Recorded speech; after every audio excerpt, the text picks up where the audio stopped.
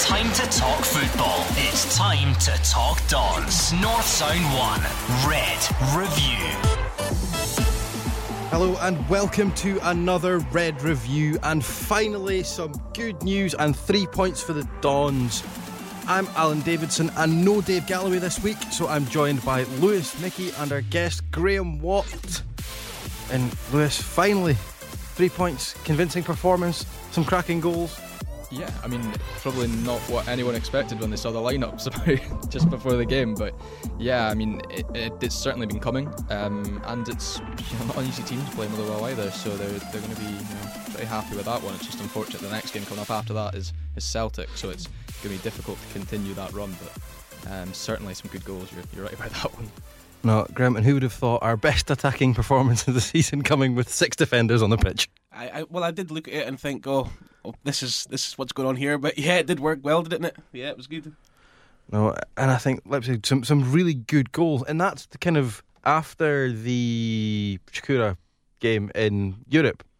This is what I expect to see from Aberdeen all season, and suddenly it's clicked. Yeah, there was kind of 2 games in a row. You had the Shakira game and then the Hearts game. Slightly different games, but still some good football and good goals in both of them. And you were thinking, well, this is going to be a really entertaining season. And then other than maybe the Ross County game at Pittodrie, I don't think we really saw anything like that until Saturday when, there was some fantastic goals there. And just some really good play all round. Even when the goals weren't scored, when there were some chances, there was some good football as well. So it shows that the ability is certainly there. It's just getting that on a more consistent basis now, I suppose.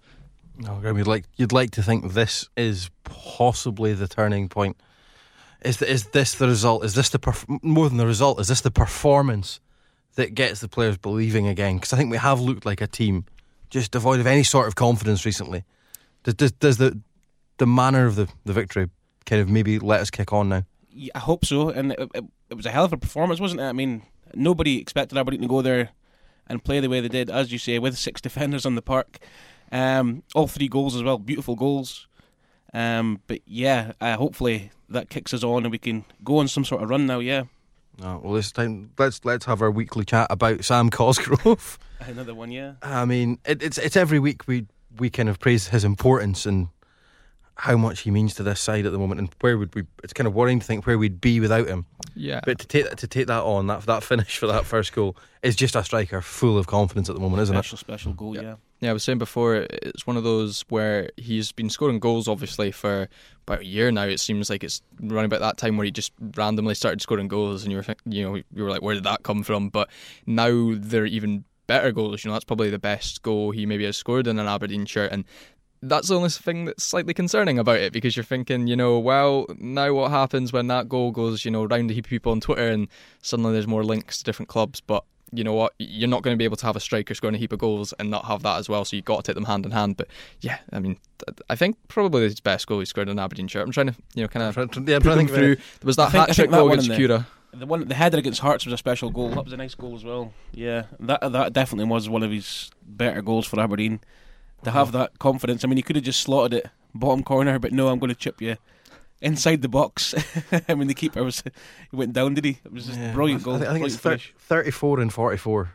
An unbelievable return from a striker who cost basically nothing. Yeah, when you look at how slow of a start he had as well. I mean, his first game he took out Scott Brown and got sent off, so it's certainly a turnaround as well. I still think that endeared him with the fans. We can forgive him. I can forgive kicking Scott Brown. Yeah, I mean, it couldn't hurt. It certainly couldn't hurt. I mean, if you're going to follow up all those goals, I mean, it's certainly. I mean, there was never going to be anything from that game in the first place anyway, so you may as well have. It's fine. I feel better now. I praised Scott Brown on this show the other week. Oh, I know. So him getting put up in the air makes me feel good. How many showers did you have afterwards? I had quite a few. Yeah. I just sat in the shower and just cried a little bit. Felt dirty. It's fine. We're over it now. I'm not sure. We all make mistakes. It's fine. So yeah, and then on to second goal. Niall McGinn, again looking like the Niall McGinn of old. We've seen it in glimpses, but we don't get that from all the time. But that was kind of vintage McGinn almost. Superb finish. Great work actually, I think, by John Gallagher as well. Just pressing the ball, winning it back, and then the shot, no backlift from McGinn.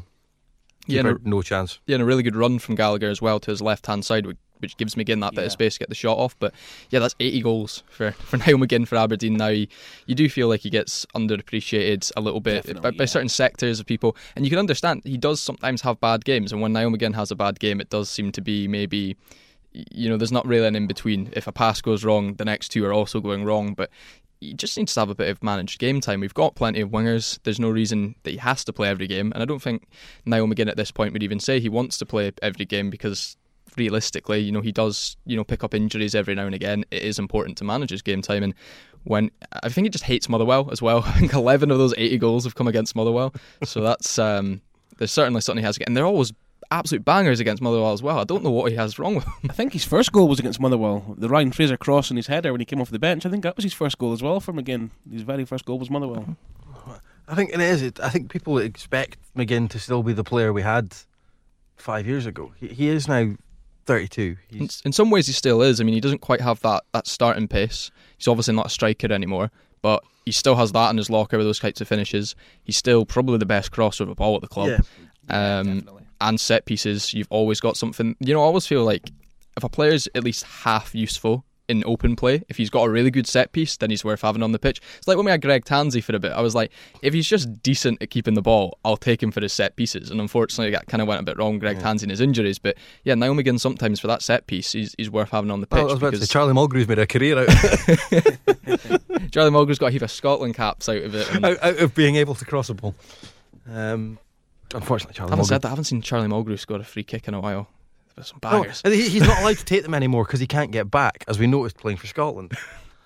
I think Niall, and he is a player who's had his problems with injuries. I think kind of when he left briefly to go to Korea, I think his time in Korea was ruined by that injury. So I think he is a player that needs to be used kind of sparingly, but very, very impressive at the weekend. And then again, Zach Viner in some sort of makeshift midfield role looked brilliant. He did. Looked very, very good. Very, very composed in the middle of the park, which I think, again, we didn't expect. But yeah, him and Greg Lee were outstanding. I mean, a left back and a right back, who would have thought that was your best midfield? But yeah, as you say, they were both outstanding, especially that finish from Viner. I mean, he scored 2 goals in his whole career. And that was a hell of a finish. Did he mean it? I think he did. I mean, Derek McInnes must have been feeling so smug afterwards. Just going back and looking at tweets of people when the lineup came out and just going like, 2 midfielders, 2 defenders in midfield. One gets an assist, one gets a goal. Yeah. You seen it though straight away, didn't you? When you looked at the lineup, all of us probably went, "Hold on, what's going on here?" Yeah, I did. Sitting in here, everyone was trying to guess. My best guess was maybe like back 5. And then maybe Viner playing midfield. Yeah, I think that's what I went with. I was down in Manchester at a wedding, and we were all standing at the bar just after the ceremony, looking at Twitter going, what? Well, Derek did say, he said he'd been working on it. We don't see what goes on in training, obviously. I mean, he did say, well, we worked on it all week, and he does feel as if that 2 could play in midfield. Well, they proved him right, didn't they? It's a bit of a hallmark of Derek McInnes' side when you really look back, though. Like, he always has players that are versatile. How many positions did Johnny Hayes play? Niall McGinn has played either wing. Sometimes he's even played centrally.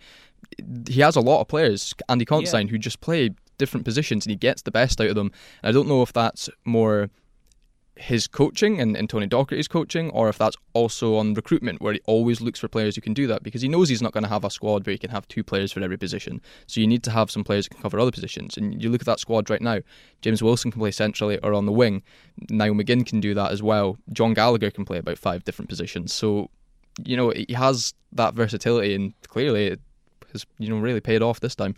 Well, I think it is one of those that it left us all guessing, but if you were Stephen Robinson, you would have gone, what? Yeah, maybe that's part of the way it worked, though. Like, they didn't know what to do, because you just have, surely when he looked at the lineup, he went, right, boys, we're going to have to prepare to play against the back 5 here, because you're surely not guessing you're going to play 2 midfielders, and because the midfield was essentially a left back, a right back, and then John Gallagher, who probably his best position is a winger. So, to be fair, it went all wrong for Motherwell, didn't it? They missed the pen, and then they lost their captain after 10 minutes, I think, as well. Yeah. I think missed the pen is harsh on Joe Lewis. Yeah, great save, to be honest. I think we had a bit of debate before we started recording on, is it a penalty? Well, what do we think, Liz? See, I've only seen it from the Red TV angle, and I just can't see whether there's a touch from Joe Lewis on the player or not. But he seems convinced, and his teammate seems convinced that he didn't touch the player. It looks soft. Yeah, I think it looks like one of those where it certainly could be a dive. It's one of those, and I think you can see Joe's Joe's fairly raging with the decision reactions being say a given, lot as well, yeah. and I think you can always tell. And I think for some reason, especially goalkeepers, there's always a half-hearted protest from a goalkeeper when they've pulled somebody down. But that was more than. I think Joe seemed adamant that he hadn't touched him. But what a save! Thought he was going to lift him up off the ground. What a save! And how many keepers have you actually seen that are better at penalties than Joe Lewis? He is really good at penalties, and I know he's lanky as anything, right? So it was very similar to the Scott Sinclair one in the final. Yeah, very identical to that one. He tipped it over the bar with a lot of power. Yeah, it wasn't a bad penalty because he has like an outstretched arm, but then somehow still gets the power to lift it over. But it was a phenomenal save, and I think I had this conversation on the weekend as well. Actually, I'm fairly confident when we concede a penalty, you always were it's going in. There's always a chance. Yeah. But or a one-on-one. You always feel somebody through one-on-one with Joe Lewis, or Joe Lewis facing a penalty. Yeah. You always feel there's a real chance of saving it, and I think it must be a point because keepers do their homework on penalty takers. Penalty takers must do their homework on keepers. Absolutely, yeah. You get a lot of goalkeepers who will favour one side or the other as to dive to. If they go early, they go one way. But strikers going, well, Joe Lewis has saved the last three. Yeah, so, and I mean, we mentioned the one-on-ones, we mentioned the penalties, and then whenever a cross comes in, you're like, he's just going to pluck this out the air and not even leave his feet. So it's just fantastic to have a goalkeeper that must make that whole team feel so secure. Well, that's it. I think we all came through an era watching Jamie Langfield, and as much as I liked Big Jamie, there was always a heart in mouth moment whenever a back pass went near him. And I mean, as a goalkeeping coach now, there's no way Jamie Langfield would probably seriously come on this show, for example, and say, "No, I was better than Joe Lewis." I think he knows. I don't think he would. No. No, but then he would have his wonderful games as well. You just never know. Yeah. I think as a shot stopper, Jamie Langfield was phenomenal. Oh, but that game at Tannadice, when Scott Byrne scored a hat trick. Yeah. But I think his distribution was possibly questionable. And the one in the cup final when he dropped it, oh my! That was heart and mouth moment. He always had a moment. I think one of his best saves. We've gone totally off topic here, but it's fine. I think one of his best saves came up at Inverness, when he was backpedaling and tipped the ball over the bar. Phenomenal save. The only thing is that it'd come from a sclaffed kick. he'd made an absolute mess of a back pass, horribly sliced it, and then pulled off an absolute world of save to get himself out of trouble. And I think there still is that moment, even though we're so confident in Joe. Whenever I'm watching Aberdeen, anytime there's a back pass, the heart rate still raises a little. That's with any team, though. You feel the same way. Years of watching Jamie, but no. All in all, I think a fairly good performance. But I think that it needs to be backed up now. Back to Saturday. We need to back this up. One off. That there have been too many bad performances for one performance. I think it's one good weekend to make it all world as well. I think big test coming up this weekend against Celtic. You do feel as though this is a Celtic side that's more there for the taking than when they were under Brendan Rodgers. It feels like a Ronnie Deila side a little bit. Just a little. And Aberdeen had a good record at Pittodrie against Ronnie Deila's Celtic, so... Well, this is actually a point I made last week, I think, after the Livingston... Well, not last, on the last show, after the Livingston game. It felt like the turning point when teams sussed out how to play Deila's Celtic. There wasn't a plan B. I think that was the big criticism from within the Celtic support as well, was Deila didn't have a plan B. And I'm not sure Lennon does either. Lennon played right into Livy's hands by punting long balls, which just doesn't fit his team. It's certainly what Celtic fans say. They've said, Neil Lennon doesn't have a plan B, so it sounds very similar. And that was actually the issue for Aberdeen, I feel, a lot of times against the Brendan Rodgers side. They figured out the plan A, and sometimes even the plan B, but Brendan Rodgers had a C, D and E. So, so if Neil Lennon can't do that, maybe there's a chance here. This is maybe a more level playing field in that way. And it just depends, the interesting thing is, do you swap up that side now? You've just won 3-0, but are you going to go play two defenders in midfield again? I think you have to, but that Aberdeen side is probably just about the most physical we have in terms of, if you look at the personnel that played, that gets all our big players on the pitch. Well, Derek certainly has options now, doesn't he? Which may be the way to go against. I've just had an image in my head though. You've just talked about, you have all these big players on the pitch, and I just see a short corner being taken. I just know it. But no, you wonder if that is, given the way Livy went and just went after Celtic physically, is the answer to play the six of them again. The thing is, does Derek bring in Bryson and Gleeson now that they're fit? I mean, or does he stick with the two that he played, Viner and Lee? I would imagine the two of them. They were on the It's bench. a big ask They were on the against bench Celtic, on Saturday, but I wouldn't imagine I could they're even another week down the line. I wouldn't imagine they're fully fit. I wouldn't say Bryson would play 90 minutes, but No. I could see him maybe starting. I feel like if you drop a player from that lineup, maybe he either shifts Consign back centre back, Gregley left back, and maybe Devlin drops out, or maybe Gallagher drops out just for that leadership of Bryson. But yeah, I don't see either of them playing 90. Maybe you can see Bryson going in. I don't see him being convinced that he needs to drop any of them for Stephen Gleeson. With all respect to Stephen Gleeson, he's not played a lot of football in a long time. No, and I think, again, the one that I was like surprised looking at the lineup on Saturday was Hedges not being in. I've been impressed with Hedges since he came in. But again, he can't argue about not being picked for the Celtic game now. We went and put in our best attacking performance. I don't think anybody who's not in that side can complain about not being in the side for next weekend. All of them will feel like they need to start again, won't they, against Celtic? They played that well. That's it. I think they are. I mean, if we could find a way of getting Ash Taylor on that side as well against Celtic, just to add a bit more height. This was the one thing I was worried about, though. Like, what happens if Derek McInnes leaves that game and goes, right, 6 defenders, 3-0. What happens with 7 defenders? Ash, how's the hamstring? It's just you can see Big Ash popping in that side as well. Just put him up front. Oh, yeah, that's probably a good idea. Let's put Big Ash as far away from our goal as possible. That'd be helpful. Sorry, I feel like I was on this bandwagon of I don't like Ash Taylor at the start of the season, and then he got broken. And Sorry, Ash, if you're listening. he's not.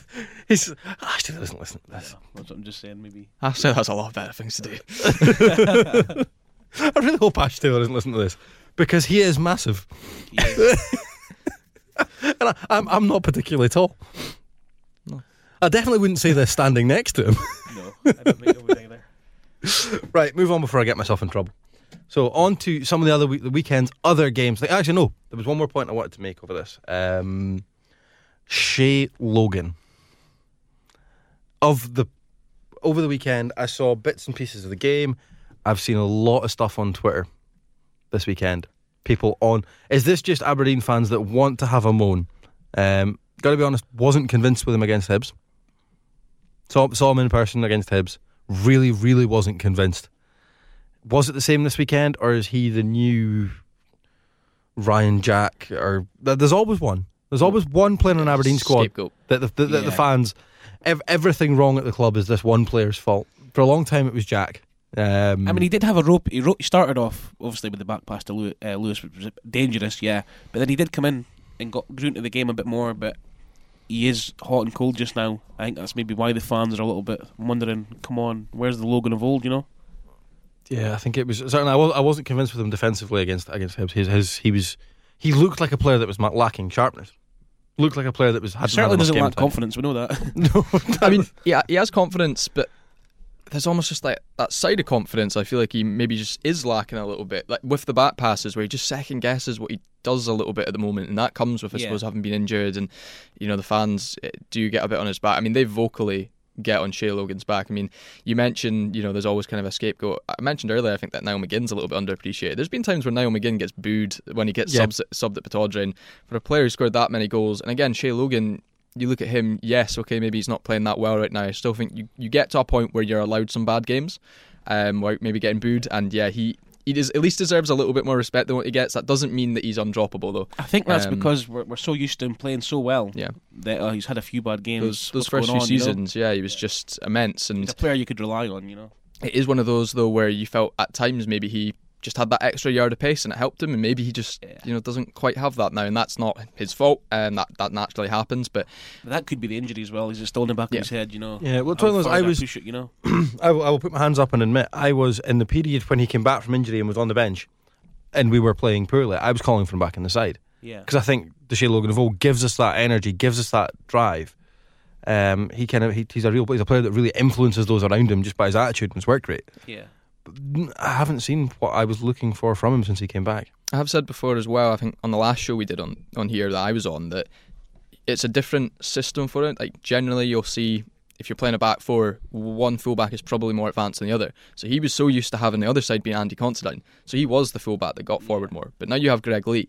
So there's almost that, does he stay further back or are we left just completely open? Which might have worked when Ojo was fit because he would drop in and then you do still have 3 people back. So there's maybe just that figuring out what his role is now. Yeah, when we brought Lee in, I expected, and this is why when I saw the lineup on Saturday, I've been waiting for the back five to reappear all season because Derek has tried it in the past, and with the players we brought in the summer, the back five looked like an obvious option. It would make sense. We've not seen it yet. No. I think we're possibly waiting for everyone to be fit. I think we've always been missing some parts of that puzzle to get the back five in. But it's good having McKenna and Devlin back in there. I mean, I think a lot of Aberdeen fans agree that is our strongest pairing at centre back. Definitely McKenna and Devlin. I mean, that's 2 Scotland internationals now. Yeah, you look at it. It feels like it should be the strongest, but then you look at like the performances of Andy Considine so far, and you're like, you feel bad dropping him. So yeah, like almost like a back five seems like the natural way of somehow getting all 3 of them in, and then Greg Lee and Shea Logan, you maybe feel that gets the best out of them, or you could even have one of them, and then the other side could be a more natural winger who plays as the wing back. But the issue there is you maybe end up with 2 up top, and I'm not convinced that. I would want to see Cosgrove and Main up front, and I'm not convinced that Derek McInnes will play Anderson and Cosgrove up front. So, well, this is just quickly my last point on this before we move on to the other games. I'm aware time is pushing on us. But you're speaking about McKenna and Devlin being Scotland internationals now. What has Andy Considine got to do? I think he's been be about 10 years younger. I feel like they just don't want to. See Charlie Mulgrew. No, I know, but like what I mean is they kind of feel like the boat had passed. It's like people get kind of typecast and they just feel like, oh well, that boat kind of passed. We need to either have people who've already been in the team or we need to have people who will be in the team for the next 10 years. And I don't necessarily agree with it, but I feel like if he was younger, he probably would be in for it because has he been? I think he's been better probably than Devlin so far this season. So. Certainly, and I think what that Scotland, and the reason I would imagine Charlie Mulgrew is getting a game for Scotland is because Steve Clarke wants some experience in that side. Yeah. Okay, Considine doesn't have that experience at international level, but he's a centre half who's played a lot of football. He's not a kid. He understands what he's doing. He'll do the basics right, which is possibly what you need. He does do it right, and I think that's why he goes unrecognised a lot of the time because he does stuff. He just does the basics right. Yeah.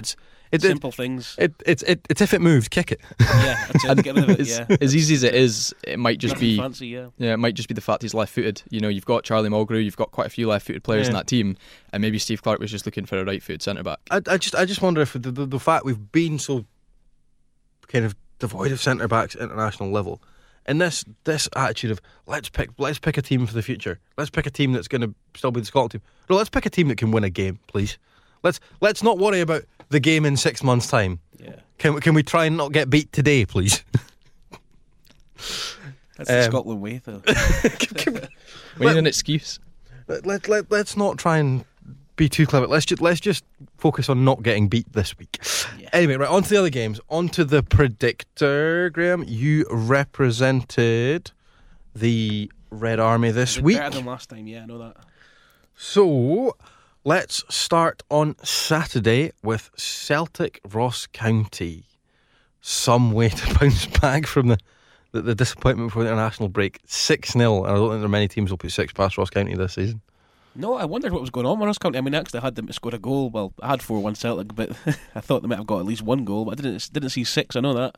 Neil Lennon said after the game that was his side's best performance from his present team and from his past teams. You know what I mean? So Ross County didn't put up much of a fight there. No. Impressive, Lewis. Yeah, it's one of those where I suppose it is impressive, but it doesn't tell you too much about Celtic because generally there are teams who go to Celtic Park, probably like Ross County, sometimes like Aberdeen, who don't really lay a finger on them. They'll have a lot tougher challenges, and the question I think with Celtic so much right now is what happens when they really do get a challenge. If they go to Celtic Park and there's a team that really aren't going to give them much trouble, they're very comfortable going and thrashing them like that. But if they were away from home against Ross County, I certainly wouldn't have seen that same scoreline. And if Ross County maybe even did get that goal, maybe that would have made Celtic shrink a little bit. So, impressive victory, obviously. But yeah, even Celtic fans will be saying, you've got to have feet firmly on the ground with that. The big test now comes going to Pittodrie next weekend, and getting a result where you wouldn't have expected it 9 times out of 10. I mean, because 9 times out of 10, Celtic probably will thrash Ross County at Celtic Park. So, on to Hamilton Hibs, 1-1. Possibly a good point for Hamilton. Probably. These are the points that they just seem to eke out, especially at home. They just get enough to stay up every year. Yeah. The most interesting thing about this game for me was the kit clash. Did you see that? Hibs wearing grey and Hamilton wearing white. And it was... And the ref allowed it. Yeah, apparently. And the shorts were the same as well, so I don't know what was going on there. Maybe in person, that grey looked a little bit... It was the same grey they wore at Pittodrie, and Hamilton's white with a little bit of red, but it's like a very white-dominating kit this year. So, but yeah, I mean, it's just another kind of really bleak result for Hibs. I mean, at least when Aberdeen aren't doing very well, you can always look at Edinburgh and just feel a little bit better. Yeah. Well, that's a Heckingbottom really under pressure now. I still feel as though he's going to get at least until that semi-final, and if he gets into the final, then that's another reprieve for him, because in Scotland, if you can win a cup, it does make that difference. And I mean, for a long time, and this is what I don't trust this, because every time we have a bad league result but we've had a good cup result, people don't take it. But there's always Aberdeen fans that go, I would easily finish bottom 6 if we could win a cup, but I'm not convinced that people would really take that, and certainly Hibs fans are not taking it at the moment, probably because they don't feel they're going to beat Celtic. But you know what, Hibs are one of the teams that normally do give Celtic a game, so you never know. But yeah, he should be under a little bit more pressure, but similarly to what's happened at Tynecastle, I just feel there's a real kind of just want not to get to that situation. They want to stick with him. It's a strange one with the Edinburgh clubs, isn't it? I mean, you look at them, 10th and 11th, both of them. I mean, why are they down there? The size of that club should not be near that. And the squads as well. Yeah, well, the thing is, and I'm looking at the Hibs lineup in front of me from Saturday. Again, Christian Doidge starts. Canberra didn't come on until about 3 minutes to go, apparently. I don't know if it'll tell you that there, but that's what I saw from a Hibs fan. Canberra, 89th minute. Wow. And Canberra, a striker who I actually rate quite highly. I like Flo Canberra. And Doidge has done nothing. That's not true, he's missed a lot. Yeah. It's strange that I don't understand. Their midfield confuses me. It's kind of like Scott Allen and then a lot of people who are just like kind of there. And I know Stevie Mallon scored again at the weekend, though. I'm interested to see what either that was a free kicker outside the box. If it wasn't, then I don't believe you. But I mean, yeah, I mean, people underestimate how important a midfield can be. But I mean, they can't say that they're not giving, Christian Diaz chances. No, so. you've got, but that's Hibs side going to Hamilton, and you've got Canberra and Allen on the bench. You're not starting Canberra and Allen. Scott was on the bench as well. Scott was on the bench. No. I think a lot of Hibs fans are very, very keen for Martin Boyle to get back quickly. I think they expect him to be back this weekend. I'm not quite sure what happened. The feeling was he was going to be back this weekend, but he wasn't in the squad. I mean, it'll help, but it's not going to transform that. Like, it's something at Hibs at the moment where his, as you say there, his lineups are just really questionable. Scott Allen's their best player. Yeah, it's one of those. I think that's it. If Martin Boyle being fit relies on him being picked. And on to Kilmarnock, Livingston 2-1 Killie. They seem to have found something now after a dodgy start, and I think a lot of people saw the Connah's Quay result and went, "Oh, here we go." Yeah, Alessio seems to be getting there now. I've got a real grudge against some people at the moment because it feels like. I'm all for people having their hot takes about football, but then when you get it wrong, you need to come back and admit that you got it wrong. There's a lot of people who, after they lost that game against Connah's Quay, or is it Connah's Quay? I can't remember Quay, where they were already calling for his head, already saying he was a rubbish manager. I really do feel there's a good chance that Kilmarnock will be third at the end of next weekend. This time next week, Kilmarnock could very well be third because they could win. They're playing St Mirren, and the other two teams, Motherwell are playing Rangers and Aberdeen are playing Celtic. So, if you're going by, kind of what the odds will probably be for those games, Kilmarnock are likely to be third. Yeah, I think so. And I've not seen anyone stepping back and apologising to Angelio Alessio. I've not seen anyone admitting they were wrong. So I think that exit the European just still hurts. I think there certainly are a lot of tweets that haven't aged well on that one. Well, yeah, and it certainly hurts, and you could see, Kilmarnock fans waited a long time for that, but even majority Kilmarnock fans were still backing it. It was pundits who were coming out and absolutely just going into the boy, and the accusation at the time was they wouldn't have went into a Scottish manager the way he did, and that's open to interpretation. I'll let people decide for themselves whether they feel that would be true, but yeah, they have to have a lot of credit, and they're still doing it with a pretty, kind of thin squad. Look at the strikers that Kilmarnock have, by the way. They've got, Eamon Brophy, who's good, and then basically behind him to back him up, they've got Osman Sow, who couldn't get a game for Dundee United, who got thrashed 4-0 by Queen of the South this weekend, and then, to be fair, Lawrence Shanklin was there, though. And you've also got Jackson, who was released by St Mirren. Yeah. That's your two backup strikers. Yeah, and I mean, you've got Eamon Brophy, who's not Scotland international. Steve Clark thinks he is. We'll pretend that one never happened. Also, just quickly before we move on from this game, nice to see Lee Miller still scoring top flight goals. I was shocked. Lee Miller, who must be 104. I think that's his first goal in the top flight since 2010. I think they said on. Yeah, something like that. BBC. I'm so happy he got another one. It's just great, but he should instantly. He should have retired at that point. He's 36, isn't he? He's 36-year-old now, is he? Well, speaking of retire, that's a bit Robert Snodgrass, isn't it? Robert Snodgrass, who decided to retire after about 10 minutes of that Russian game, just didn't tell anyone. I need to stop doing things like this, because this is going to get back to somebody, and I'm going to get slapped. Anyway. But I mean, if Ash Taylor isn't listening to this, Robert Snodgrass definitely is. Look, as long as they're shorter than you, that was the point you made. And you went in a little bit on Shea Logan. I think he's shorter than you, so... Someone's got to do it. Right, St Mirren, St Johnstone. 2-0 St Mirren. You said it earlier, I think it was a few months ago, but at the start of the season, how has he still got a job? That's now still no wins in 9 for Tommy Wright. He can't still be dining out in that cup win, is he? A bit.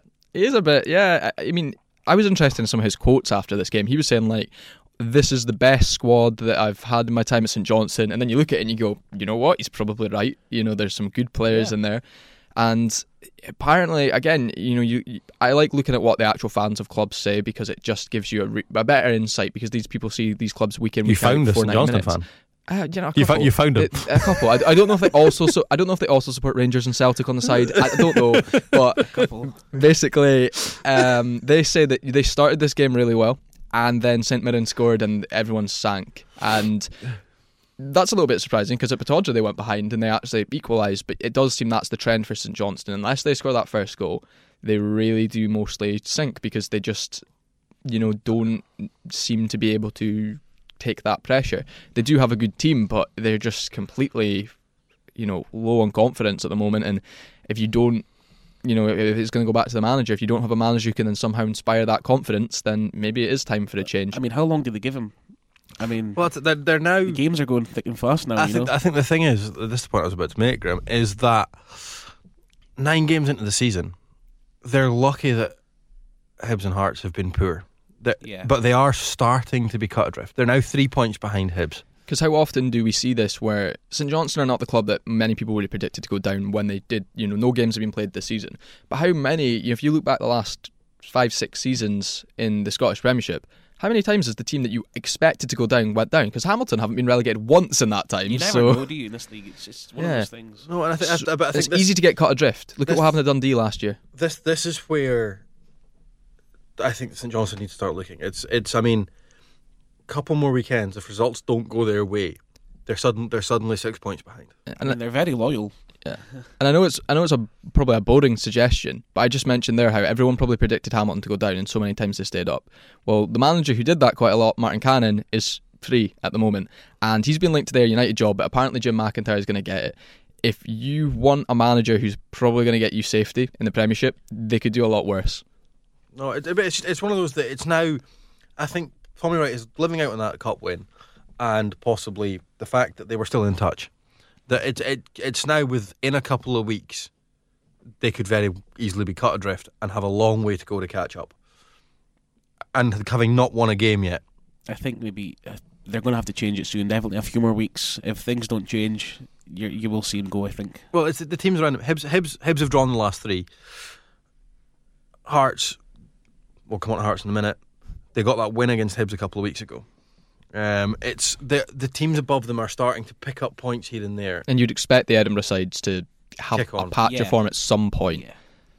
And that's it. So I think you're looking. You expect both Edinburgh sides to probably go on a run. Given the squads they've got, you expect them to go on a run at some point. I mean, I don't have the table in front of me right now, but who's, so it's the Edinburgh sides. Who's the next one up? How far are they from St Johnstone? St Mirren are 4 points. Just where I was going. St Mirren are 4 points ahead of St Johnstone. Hamilton 5 already. And St Mirren just always feel like they're pretty good odds for a draw. Just pick up points, don't they? Yeah, a bit of the Hamilton about them. They'll find it. They'll come to Pittodrie some point in the season and get a point or something. And then from there on, I'm going to put my neck. I would say anyone from Hamilton up is safe already. Looking at the sides that are there, and it's not. I'm not going on the points on the board, but looking at the sides that are there, Livingston, Ross County, Kilmarnock, Aberdeen, Motherwell, Rangers, Celtic. I would expect that top 7 to be safe. Only one I doubt slightly is maybe Ross County. I feel like they should be good enough, but you just never know. But yeah, I mean, again, you look at Livingston, and I can't see it. They're definitely better than at least 2 other teams in that league. Yeah, I would say it's kind of between. Realistically, and it's the same 3 I had at the start of the season. I would imagine it's 2 from 3 of Hamilton, St Mirren, St Johnstone to go down. I would expect the Edinburgh clubs to get out of trouble. Yeah, I don't think they're going to do maybe enough to actually have fans pleased, but yeah, I don't see them getting relegated. Surely not. No, and then we'll finally on to this last of this weekend's games. Hearts at home to Rangers, and this is what we said. Hearts starting to pick up points, but this was I don't know. I didn't see the game. I was travelling back from They were Manchester. actually the better side. I mean, Ikpeazu up front really did bully the Rangers' defence, and I don't think they were happy about it because they were claiming for everything, and Rangers were lucky, to be honest. Well, Ikpeazu is a unit, isn't he? Oh yeah, So big. Yeah. We talked about it before. When he starts running, it looks like a locomotive train starting to get going. Yeah. But I mean, he's just keeps going and doesn't stop. in terms of Hearts. You look at them. I'm trying to figure out whether this draw has the feel of that Hibs drawing with Celtic a couple of weeks ago to it, where they drew with Celtic and you were like, oh, maybe Hibs are going to start getting going now, and as we just discussed, they haven't really. And again, Hearts will sometimes pick themselves up for these big games and be really up for them, but the problem for Hearts seems to be, what happens now when they go and play Hamilton at New Douglas Park, or if they need to go to Fir Park and play Motherwell, or play St Mirren at home. That's where they seem to struggle, and I could still not really see them kind of get a result that they want in those games, not consistently anyway. So it's a good result, and it's an important point because they might look at it and go, that's a point we didn't expect to have. But yeah, I just don't know yet whether that's Hearts really picking up. I still feel they're probably a little bit better off than Hibs though, but we knew that because they beat them in the derby. Yeah, and I think it's a point that probably buys Craig Levein a little bit of time. Yeah. But it's a long time without a league win at Tynecastle. Point equals another month for Craig Levein. That's it. In the Ann Budge calculator. But I mean, it takes a bit of pressure off a manager who otherwise was. Under a law, yeah. But I'm amazed we still have managers we started with at the beginning of this season. It seems to be all we've spoken about on this show is who's the favourite for the chopping block this week. But yeah, I think that is a big point for Hearts, and it's maybe a sign of. And it puts Celtic back up top as well. That's what I was coming on to. It's Rangers. Yeah, there's a Rangers side to it where I saw someone joke about it. There's been a lot of times where Rangers might win a game right now, and then a Rangers fan will go on, that's a game Rangers would have drawn last season. So then I saw someone go, that's a game Rangers would have drawn. Oh wait, and then it's just like it does seem a little bit back to maybe a bit more like Rangers last season. You felt like they had kind of turned the corner, and now you're kind of like, well, maybe that's still there a little bit. But here's the thing: it's you look at that Rangers side, and this is the one thing that still makes Celtic big favourites for the title. Is that Rangers side doesn't have a lot of experience of getting the job done, winning anything. Yeah, and those are the games, difficult trips at Tynecastle. Those are the ones that Celtic would have in the last 10 minutes or whatever. Celtic would have got the goal, generally, especially under Rodgers. A Celtic side, a team that you would expect to win the title, especially at Tynecastle. Celtic really enjoy going to Tynecastle, would have probably got the goal. Yeah, and I mean, they'd certainly have enough firepower to do it when you've got Morelos starting, Jermaine Defoe on the bench, all these wingers. They have about 12 wingers, they have no excuse other than the fact that they're kind of just not quite at it all the time. They just have that They had lapse. Stuart Morelos and Defoe on. They couldn't break Hearts down. Well, that was it. Morelos replaced by Defoe. Is this again? And this was after Morelos had been booked. Is this Gerrard again not trusting Morelos to finish the game on a yellow card? Well, it could be, yeah. There's a real feeling of that for me. I haven't seen the game. This is just Well, he was booked for dissent. He threw the ball away. exactly. after a But foul. he's now on a yellow card, and this was the same as he wasn't trusted in the Old Firm game. I really believe that the reason he didn't start that Old Firm game was that Gerrard didn't trust him. I mean, I don't want to be this guy, but then also I know that, Alan, you particularly hate this, so I'm going to mention it. So he had that booking for that, but he also had a celebration right in front of the Hearts fans. And as far as, we were always told that's meant to be a booking. He absolutely, it's not like he just had a little look at them. He went right in front of them, shushing them and everything. And when we talked about this before, I said, I just think it should be blanket, not a booking, because I don't care. I think you should be allowed to allowed to give something back to the fans when they give you something all the time. And there's another incident that obviously came out of that. I don't know if we're going to discuss that, but, essentially, if it's a booking for one player, it has to be for others. So it is interesting where maybe, Steven Gerrard then looked at that point and went, you're actually lucky that was not your second booking. Yeah. I'm just going to hook you before this gets ugly. That's it. And it's to have this is why I don't think Morelos is a top class player. There's a trust in Jermaine Defoe that there's not in Morelos. Well, he was getting frustrated because he couldn't get on the ball. I mean, he got the goal, but he was getting very, very little service. But I think this is why I don't regard Morelos as a top class striker, because his manager can't trust him. As much as in public his manager will come out and back the player, he clearly doesn't trust him. I mean, he's certainly got the ability. There's a real temperament and discipline issue there but it's the fact that he even thought of running to the fans. He's done the same up here against us. I'm with you. I don't agree with the rule at all. I think it's ridiculous that you can't celebrate a goal. But you're also asking the referee, with what the rules are, to give you a booking. But then it's down to the referees to enforce that rule. It's not, and it's one of these. It's not. It's the same as there was a bizarre one with Scotland, San Marino, where the goalkeeper picked the ball up. Yeah, when he thought it was a foul. Where, and in my mind, he has to go. The goalkeeper has to. It's one of those rules in football that is fairly black and white. Last time I checked, the rules don't make for referees' discretion on anything like that. Deliberate handball outside the box by a goalkeeper is a red card. The same way as celebrating in front of the, kind of gesturing towards the opposing support, leaving the field, whatever, is a yellow card. It's a book. Same as removing your shirt. Booked. Doesn't matter. It was the same as there was one in England. Was it Leicester? Was it after the helicopter accident? Yeah. That one of the players removed their shirt with a tribute to the former chairman on the shirt, Madison. It was Madison, wasn't it? Yeah. And he still got booked. And it's the referee said sorry. And in fairness, to and the referee. but that's where I'm at. The referee had no choice. Nobody would have complained if he hadn't booked him, but the referee knew this is the rule. Got to, yeah. I can't not do it. Yeah. But for some reason, it seems to be applied differently up here. The same as why is Hedges booked for celebrating with our fans and Morelos isn't booked for celebrating with a kind of gesturing towards the away support? I would think surely one of them is more likely to cause an incident than the other.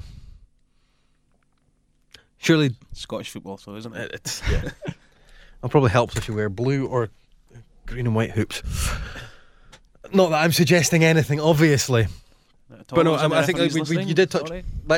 We'll wrap this up pretty quick. But you did mention there was another alleged incident at this point. Yeah, so I can't say I looked into it super, but obviously it's the same that we had with that Chelsea Man City game, where obviously you've got back of the player, you can see the fans, and clearly there's an old guy who's saying stuff that you don't want to see in a football stadium. And as much as I would have kind of looked at that and went, oh man, Morelos should be booked for that, I'm really happy he got it right up them if that's the kind of person that's sitting in that stand. But I mean it's it's one of those absolutely needs to be gone. And we've had a few incidents recently, and it's like a lot, really. Yeah, it's not one where anyone can throw stones in Scottish football. Okay, maybe right, if you support like a club in League Two, you can throw as many stones as you want because that's generally okay. But then at the same time, they probably would be like that if they were a big club. But when you have a look at any of the clubs that are kind of up in the top in the Premiership, there's incidents that come from every single club. You know, Aberdeen are not going to go and sit here and throw stones, because we've all probably sat in the terraces of Pittodrie and heard some old guy say something that really is not okay to say anymore. And it's still a problem in Scottish football, and it's not just even on the racism side. There's, you know, homophobia on it. There's everything. You know, if there's a female linesman, then there's all these different comments made, and it's just a complete. The game is changing a lot. Yeah, and I think some fans are struggling to realise that. Yeah, it's not want it to be the old way. I think it is. There's a real issue with. We've always had a real issue with sectarianism in Scottish football. The racism thing seems to be something that's come back in the last few. It seems to be something that it's, and I don't think it's just that it's getting more press. I think we've all sat in grounds, and I've heard more in the last couple of seasons than I have for certainly in. It's noticeably more in the stands at the moment. It festers when one happens. And because there's these people probably who actually do this, probably sit there. That guy probably looked at the news when that happened with Raheem Sterling down in England and went, "Oh, what's the fuss about this? Oh, what's wrong with saying that?" Blah, blah, blah. Yeah. And then it's festered in his head, and then it's, you know, he's thought, well, no, you're perfectly fine to say that in a football stadium, because apparently that's logic that some people have. So, but I think like trying to be too intellectual for this show. There's a bar here. So anyway, Alan, what Aberdeen player is going to batter you next week? But I think this goes back to the whole the England issue the other week. There was an FA Cup tie in England abandoned this weekend. Yeah, because of it. And it comes down to a far more social issue than just this. This isn't It's a problem that's showing its head at football. This isn't football's issue. This is a societal issue that's happening. You can't blame players for walking off the park either. No, I back 100%. Yeah. I do think with the England one, the choice shouldn't be down to the players. You shouldn't ask a professional footballer to make that decision. Yeah. The decision should be made by the officials or by UEFA. It shouldn't be on the head of the players to take a stand. Something should be done by the organisations that look after the game. But I think the racism thing and the sectarianism thing, especially in Scotland, aren't just football's issue. Yeah. They tend to show their heads at football, and I don't think football is doing enough. But I think these are issues that extend way beyond football. Yeah, and obviously it's always going to be more prevalent when it is the biggest sport in the country. It's going to get the most press, so then any part of it is going to get more press. But yeah, it's certainly completely agree. It's a societal thing. It shows at football, but then there's no reason why then football can't go and say, right, well, let's be a figurehead in this. Let's, you know, kind of be the first. Let's go and make changes that other people aren't willing to make. Because then if football does something, generally that makes a big impact in British society. It just does. Well, that's it. I mean, the people who are going to vent, they tend to vent these things at football. If that's the influence in their life that is gonna put a stand up and say, no, this is not acceptable. Yeah, that's when it kicks on into the rest of society. The fans have got a big part to play as well. It's one of those. I think it was dubbed on Twitter at one point the Clype line at Pittodrie, which I don't like. Yeah.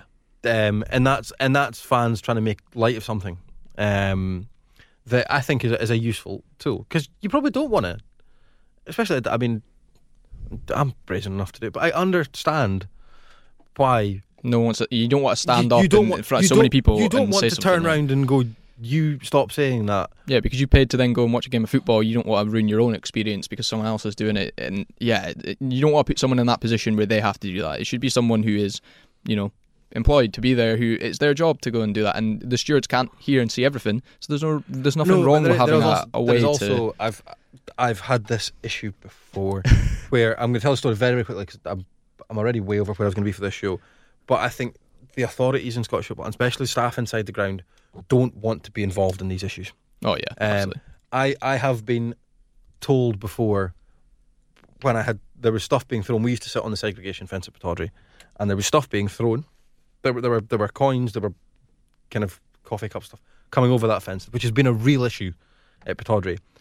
And we were standing there, and there was a police officer next to me, and I went, "Are you going to do something about this, please?" And he went, "No, I'm at this side of the fence."